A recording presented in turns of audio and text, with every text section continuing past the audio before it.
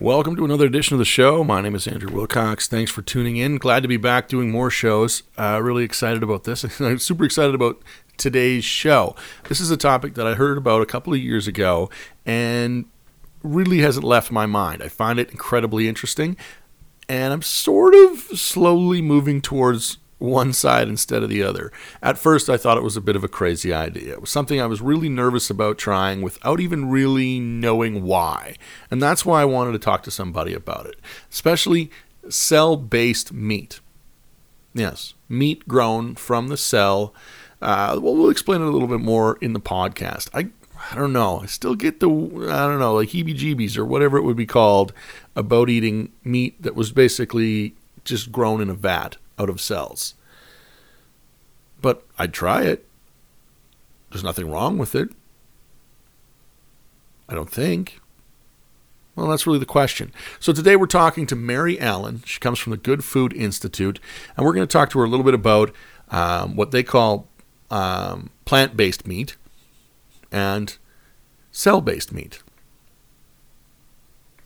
And I think in the end, if it means that we get to go back to more family-based farms instead of large factory farms, I think this could be a good thing if we find a balance between plant-based, cell-based, and, well, meat. Anyway, give it a listen. Think for yourself. See what you think. Would you give it a try? Would you eat cell-based meat? Here's Mary Allen on another edition of Wander with Andrew Wilcox. Welcome to Wander with Andrew Wilcox. Can you tell our listeners just a little bit about yourself? Sure. Thank you so much for having me on. I'm really excited. So as you mentioned, I am the content specialist for the Good Food Institute, and I am a Tennessee native, Brooklyn transplant now, who sort of wandered sideways into this space. I was working in publishing, actually, for Penguin Random House, and I was doing a lot of work with some of the vegetarian and vegan cookbooks, and I was also really into running, and it sort of piqued my interest, this idea of sort of following a plant-based diet as a way to level up my running practice, and I really wanted to qualify for the Boston Marathon, so I decided to sort of try plant-based eating on for size, and had sort of a phenomenal personal journey, as I'm sure lots of people have stories like that about sort of their relationship with food. But it totally changed my identity around food in the sense that I used to have such a firm grounding in what I did like to eat, what I didn't like to eat. And then just sort of after experimenting a little bit for a month, my taste totally changed. And it sort of sent me down this path of exploring the food system from sort of more of a systems perspective rather than a personal choice perspective. And I got just really interested in writing about the food system, and began to understand more sort of the environmental and societal impacts of the choices we make with every meal. And that is how GFI came onto my radar. And I thought that what GFI was doing, so now I'll tell you a little bit about the Good Food Institute.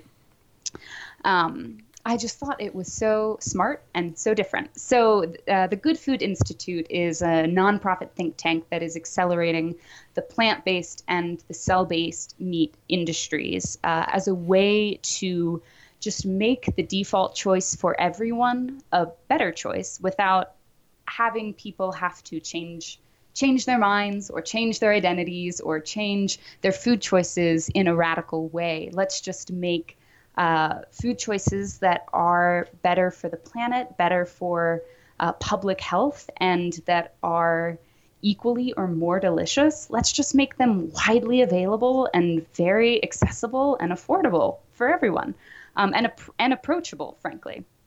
And I was just captivated by that notion because there are so many organizations out there that are working hard to convince people to make different choices, to change their consumer patterns, and are doing that on sort of like a one-to-one, consumer-to-consumer level. And I think that work can be empowering for individual consumers. I certainly had that sort of experience when I realized that I did have choices where before I'd just been sort of following along without spending a whole lot of time or energy thinking about it. But frankly, everyone's got a limited supply of time and energy, and some people care deeply about the food system. Some people don't, and not everyone can. There's so many challenges to sort of countenance in our interactions with the world on a daily basis. So the idea of changing it at the supply level and changing it at the institutional level, rather than asking every single consumer to make a different choice all of the time, just felt really pragmatic and necessary, because as I think we're all starting to realize, we're really running out of runway, especially on the climate change side. So anyway, that is what brought me to the Good Food Institute. Let me. Would you agree with this? I think that there was a period of time where there was a lot of growth in the food. What used to be a family farm based thing became an industry. And that industry grew really, really quickly in a time where we weren't really aware of what it was doing. And then it got to a point where it was so large and we all became aware of what it was doing, both to the environment and to the animals. And then we're left in this sort of spot where we have an argument between what has become the normal North American diet and what we know we have ethical issues with. And we don't have the time to pay attention to it. That to me is what seems to have happened, because I kind of come from the other end of the food eating, because I grew up on a family farm. I grew up on a family farm where I watched the animals get treated very, very well. I watched the entire process from absolute start to absolute finish. And I've never had an ethical qualm with how it was done in that way. But then I see the way that mass production is done and all of that, and how most of our meat gets to our table these days. And I'm not really okay with a lot of that. I think a lot of people aren't really okay with a lot of that. But as you said, we don't have the time to change an entire system that's all of a sudden come into existence. Individually, but I think as a group, we have to start looking at these solutions, and that's why I wanted to speak to you today, because I think that a couple of things that you guys are working on are really interesting solutions. Absolutely, and I think that's exactly right. Is that our food system has just seen sort of a phenomenal amount of consolidation since the 1970s. And more, the way that our food is produced has become something that we don't interact with that closely on a daily basis for a variety of reasons. And it's true that most people aren't comfortable with what happens in sort of those conventional animal agriculture operations. And there's a reason that people are often offended when they're asked to look at those images. They don't want to, but they still buy it and they still eat it, and that is something that perhaps may change as awareness continues to shift, but certainly it hasn't really yet. So what GFI is doing is looking at sort of the success that we have seen in just really recent years with innovative plant-based companies like Beyond Meat and Impossible Foods, who began thinking about plant-based meats in a totally different way. It wasn't what are the sort of leftover ingredients that we already have on hand from like the industries that already exist. Let's cram them together into sort of a toothy plant-based product that we can feed to the vegetarians and market to the vegetarians. They went back and looked at what makes meat delicious and so craveable for so many meat eaters. What is it that people love about that? And can we just source that directly from plants? Because when you think about it, all meat starts as plants. Yep. Like all of our livestock, they eat plants and then they process them and then turn them into muscle, and then humans eat that muscle.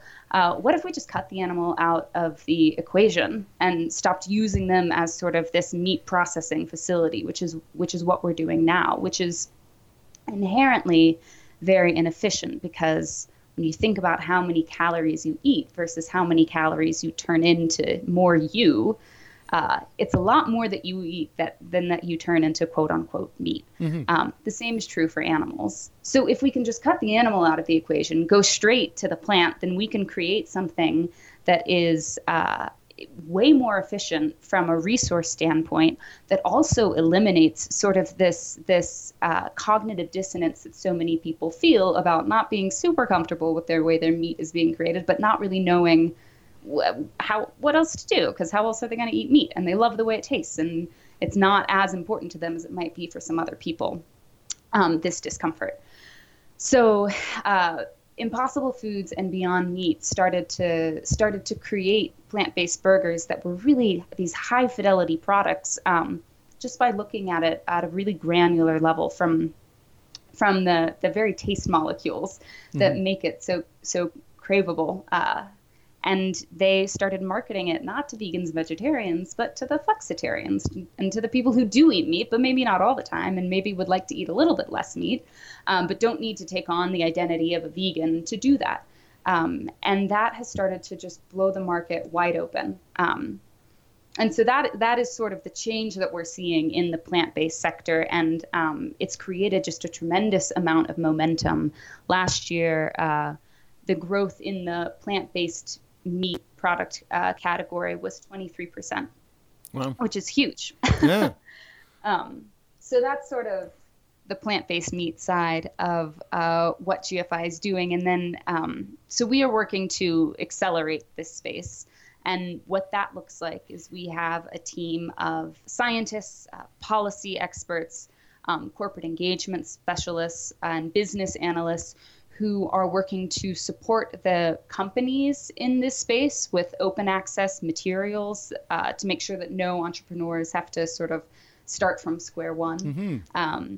And similarly, to bring the big players in this space, the big food companies, the big meat companies, and the suppliers and the distributors, to bring them into this space, because their infrastructure is going to be critically important to leveling this up to the level that it needs to get to. One that we definitely had here, I don't know if you have this, I don't think you do, A&W restaurant. I think I saw that Carl's Jr. I think I saw that Carl's Jr. has done a similar thing in the States, but a Beyond Meat burger. And that came out like last year. And I remember having a lot of people come to me going like, you got to eat this burger. It tastes like a burger. Yeah. And it does. It's closer than any vegetarian burger that I've ever had before. So I think that those types of things are what's going to help to propel the plant-based patty burger forward. Definitely. Mm-hmm. Absolutely. And to that point, you know, in terms of sort of efficiency and flavor, both, you know, conventional slaughtered meat is sort of as efficient as it could get in terms of mm-hmm. production, and it tastes like what it is going to taste like. But for plant-based burgers, like they're only, the more that this innovation continues, they're only going to get tastier and tastier and more high fidelity, and even more efficient as they figure out how to produce them at greater and greater scale, and leverage the economies of scale that right now conventional animal agriculture is able to leverage.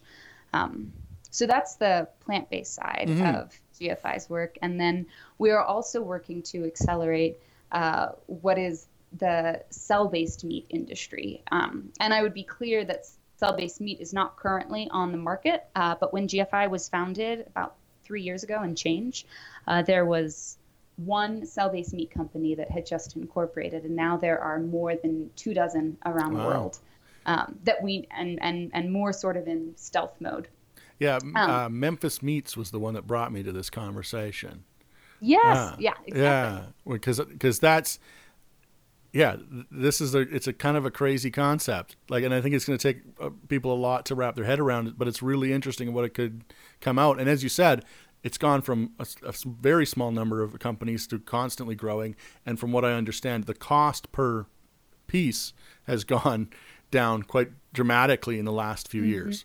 Mm-hmm. And it will continue to. Think about how much the first prototype of an iPhone costs versus now, like the relative cost now. Yeah.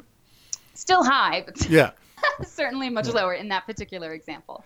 But yeah, so cell-based meat is animal meat that has been created sort of without an animal. And how you do it is you take a sample of animal cells and you bathe them in the nutrients that they need to grow, and they will proliferate and divide, and you can ultimately grow the same muscle product that you eat every time you have a burger, or eventually, sort of a more complex tissue like a steak. And in fact, this year, or this 2018, I guess, an Israeli company called Aleph Farms debuted the first sort of cell-based steak, which was a huge milestone for the development of the industry. So it's similar if you think about it to when you propagate a plant, right? You take a cutting of that plant and then you plant it in new soil and you get a new plant.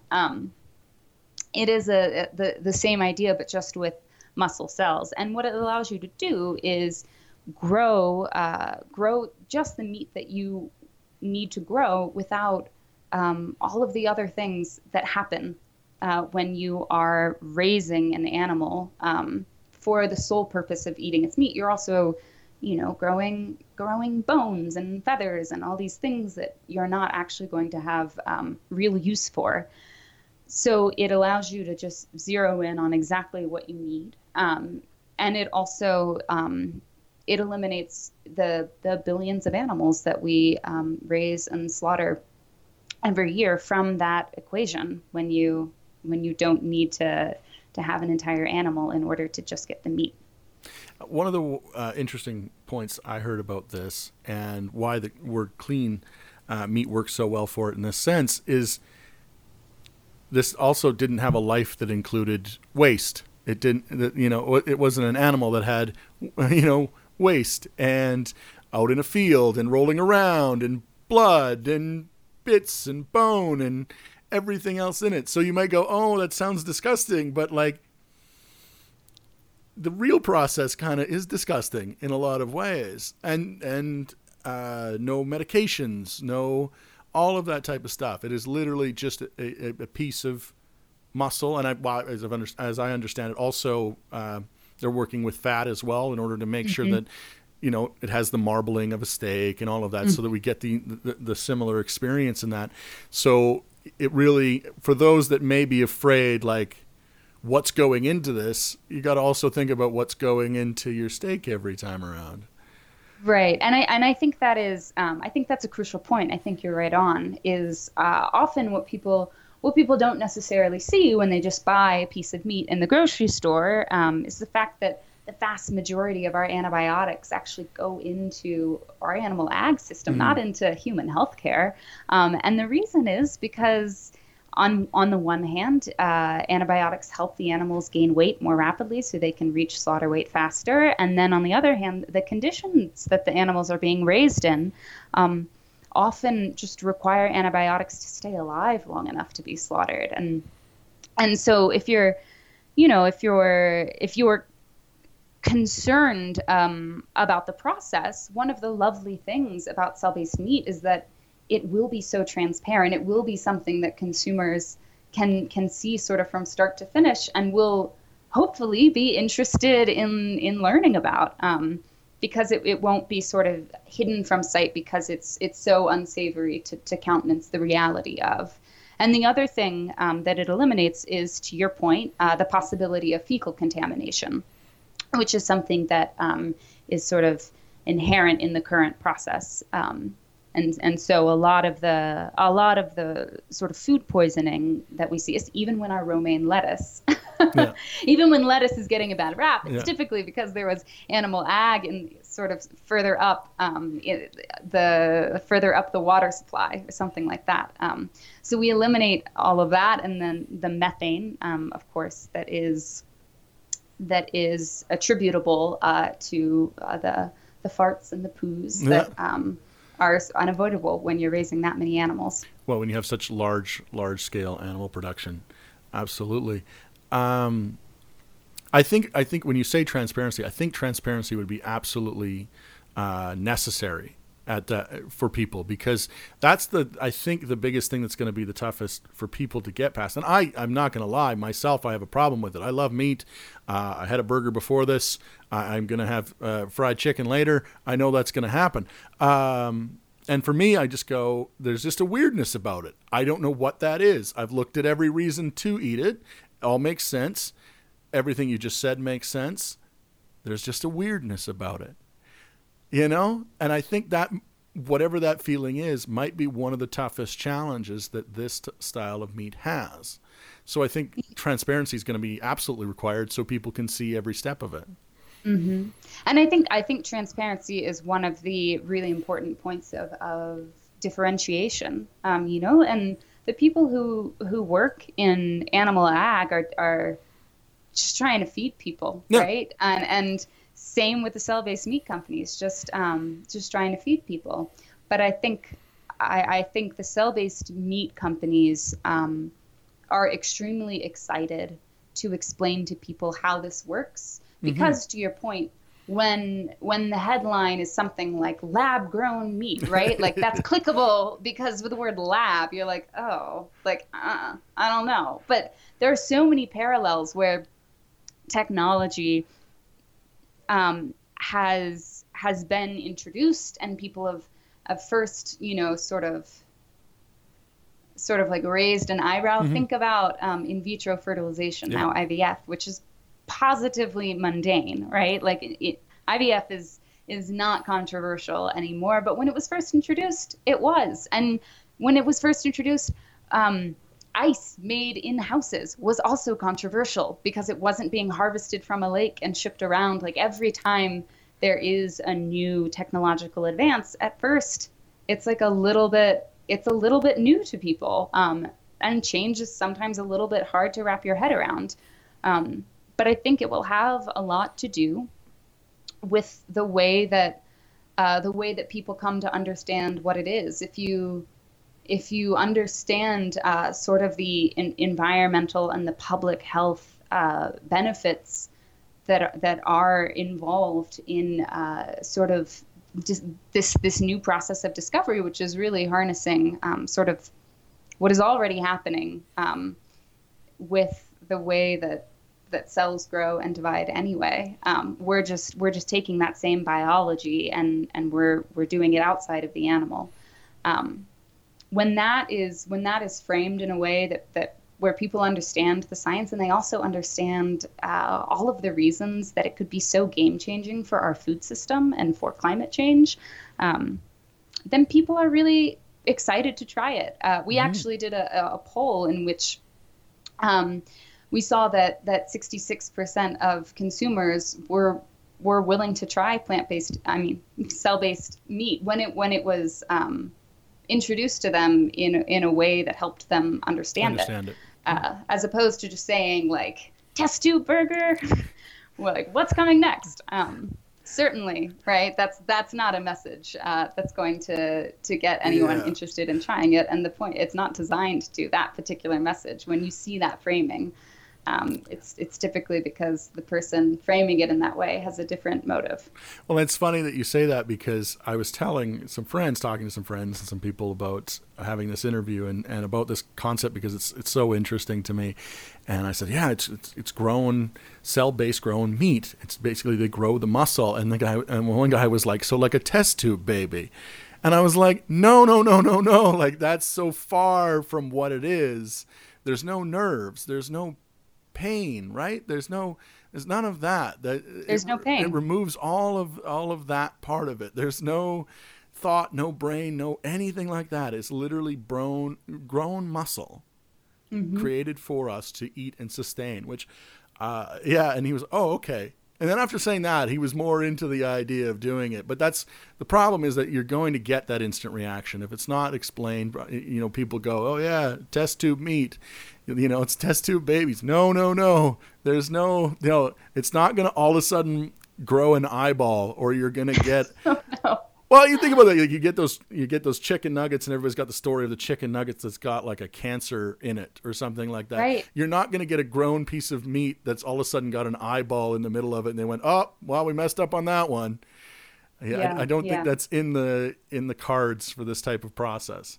0%. Yeah. But that is a fear that people would have. Mm-hmm, I think a fear and that it's people would have. something, to your point. It's something that should be. That thought is something that should be taken seriously, and then information should be provided, and that's why the transparency that all of these companies, just go to any of their company pages and look up the FAQs, because they're all excited to share what they're doing and share what this technology could mean for the planet and for our food system. Because the truth is that meat consumption is rising globally, and not just because populations are increasing. It's rising per capita, really?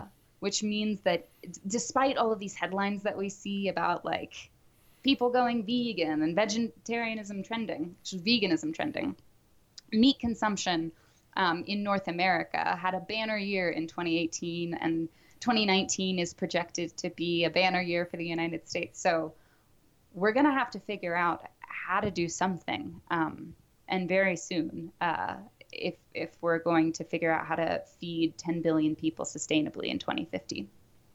Oh, that's crazy to think about 10 billion people. Yeah. And I think that there is a world that we can see where not all meat production is gone, but all meat production is ethical, right? There can be some family farms that, we still have it. There can be this cell-based meat. There can be plant-based meat. And it all tastes good. And because in the end, that's what's going to win people over. It tastes good, and they know where their food's coming from. Because now we're in a world where you can't snow anybody about anything anymore. The information is all available to us. Although now it's almost like there's too much information. So if you want to find some weird thing to justify your thought, you can find it. Hence the anti-vaxxers. Right. Because that's going to be the other question that comes out of this to me, is then what do the non-GMO people feel about a process like this? Yeah, well, one thing to point out is that cell-based meat is not GMO, but it is, it is important to help people understand from the get-go exactly what it is, so that you don't see this sort of aversion to technology writ large just because. I think that is, we have seen sort of this, we are seeing this desire in at least sort of a lot of the people that I spend a lot of time hanging out with. It's a very sort of back to the roots, local food system kind of feel, and which is important and lovely, but also our food system is huge. And the vast majority of people don't necessarily have the opportunity to make those choices, and don't necessarily have the bandwidth to think about those choices. And the way that our food system has shifted towards sort of leveraging economies of scale is not something that's going to be undone in the next 12 years, right?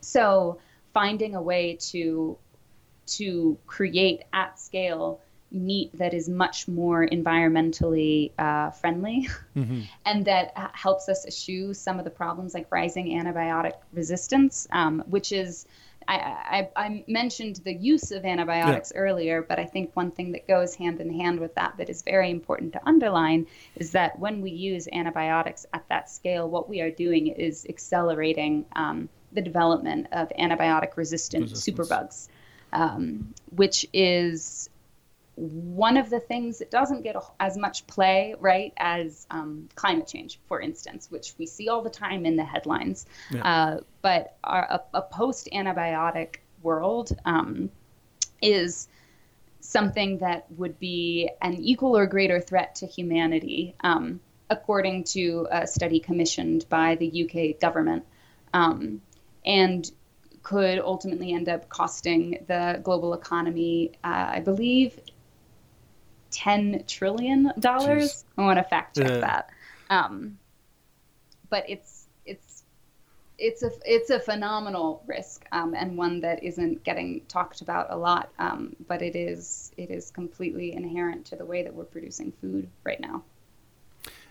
Yeah, it's funny when you say climate change, because a lot of environmentalism in the average person's mind has been shifted to climate change, as though that's the one big thing that we still need to switch. But there's a lot of environmental issues that we need to work on that are overall going to affect the health of the planet, and this is one of them. It affects multiple parts of all of that, and then there's also the animal health issue, and maintaining the lives of these animals. Like, as I said, like on the farm that I grew up on, I think the animals had a great life, but I've also seen the mass scale chicken farms, which I can't watch those videos. It's tough. Mm-hmm. I love chicken. I eat lots of it.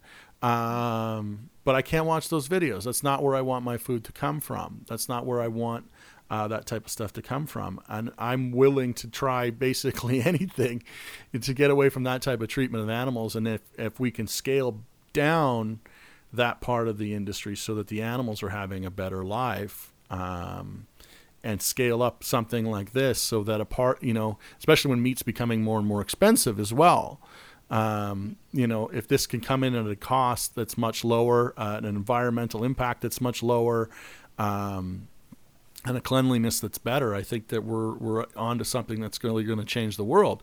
The question is, how far are we from being able to go to the grocery store and pick it up? That is a great question, and it's one that I don't feel like I have the authority to give you a good answer on. What I will say is that this industry is progressing much faster than I think anyone had hoped or dreamed that it would. It's really only been 3 years since the first company incorporated, and we are just beyond sort of the 5-year anniversary of the first clean meat or cell-based meat burger, which Dr. Mark Post debuted. And he has since founded a company called Mosa Meat that is working in this space. So I think, you hear different things from different companies. I would bet that the first cell-based meat product that we see would be released sort of on a menu in a high-end restaurant somewhere. Yeah. And then from there, would sort of proliferate first among restaurant menus, and then perhaps ultimately in sort of the grocery store supply. But I think, there are still some critical questions in the technology that need to be addressed in order to be able to do this economically and in an environmentally responsible way at scale. Yeah, because I think the question is how much energy it's taking to produce a pound of that cell-based meat, and how much better that is than what it currently costs to create a regular pound of beef, right? That's definitely one that's got to come along. But from what I understand, some of the stuff that I've read, that has decreased drastically in the last little while. And I mean, that's how an industry runs. And as you said, like when you're talking just 3 years in, when you consider what 3 years into cell phones or even 3 years into CDs was, right. It's going to move quickly, but to be this far in 3 years is very good for everything. So. Yeah, I think it has sort of exceeded all expectations, or at least certainly mine, in the past 3 years. So yeah, but there's definitely a need for continued and more research, which is one of the things that GFI is really invested in helping to accelerate. Our SciTech team actually just announced the winners to our inaugural competitive grant program. From the generosity of two donors, we were able to sort of solicit research proposals from all over the world for Oh, wow.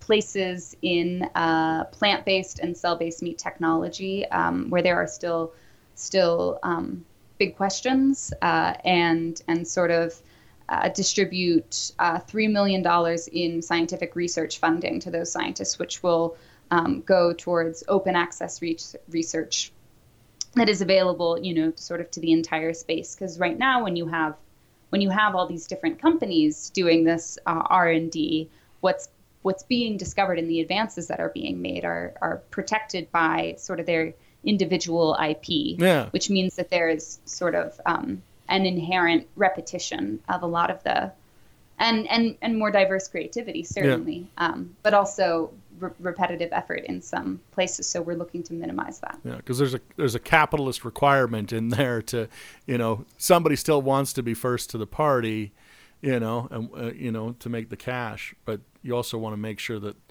it's being done right, and collectively the rising tide is raising all boats, as they might say. Precisely. Yeah. Cool. Well, thank you very much for your time, Mary. A couple more questions for you just before we wrap this up. What's Plant Nasty? What's Plant Nasty? So that's that is my sort of team of plant-based runners and athletes. We are a Strava community of Strava's like social media for athletes. So yeah, over 1,000 strong on Strava, and I sort of found my way into the space and into thinking about the food system because I was starting to eat sort of a whole food plant-based diet, and I discovered that there's a rich community of fellow runners who also love eating plants. So that's what Plant Nasty is. We get together in Brooklyn and we go for runs, and then we hang out and drink coffee and eat plants. Fair enough. So I usually do something to wrap up the podcast called Read, Watch, and Listen. It's just asking you something that people should read, something they should watch, and something they should listen to. So if I could, what do you think is something that everybody should read is? And it can literally be anything. It doesn't even have to be based on our topic. Read. I would say Diet for a Small Planet, which is the Frances Moore Lappé book. Okay. And watch. I would say that everyone should put on their to-watch list, because it will be coming out, is a documentary chronicling sort of the development of Memphis meats and this nascent industry that is being produced by the documentary filmmaker, whose name has just flown out of my head, but it'll come to me in 30 seconds. Do you mind if I look that up really quickly? Because I want to say it properly. Oh, of course. Okay. It is called Meat the Future by Liz Marshall, and the trailer is available now, so you don't even have to wait to get a taste. I would say that everyone should listen to Bruce Friedrich, the executive director of GFI. His recent interview on the Rich Roll podcast, I think, does a really great job laying out GFI's theory of change and talking about our different areas of work. All right. And if anybody wanted to get in contact with GFI or yourself, how would you like them to do so? Folks should follow us on Twitter and like us on Facebook. And feel free to follow Plant Nasty on Twitter, though my content's not as interesting as Good Food Institute's. And I would say, for sure, sign up for our newsletter, which goes out twice a month, mostly written by yours truly. Nice. And yeah, just check out what we're doing and, hit the contact button on our website if you want to get in touch. Perfect. So that's my watch. All right. Well, Mary, thank you very much for your time. It's been an absolute pleasure talking to you. Thanks for being on the podcast. Thank you. This has been great. I'm always happy to chat.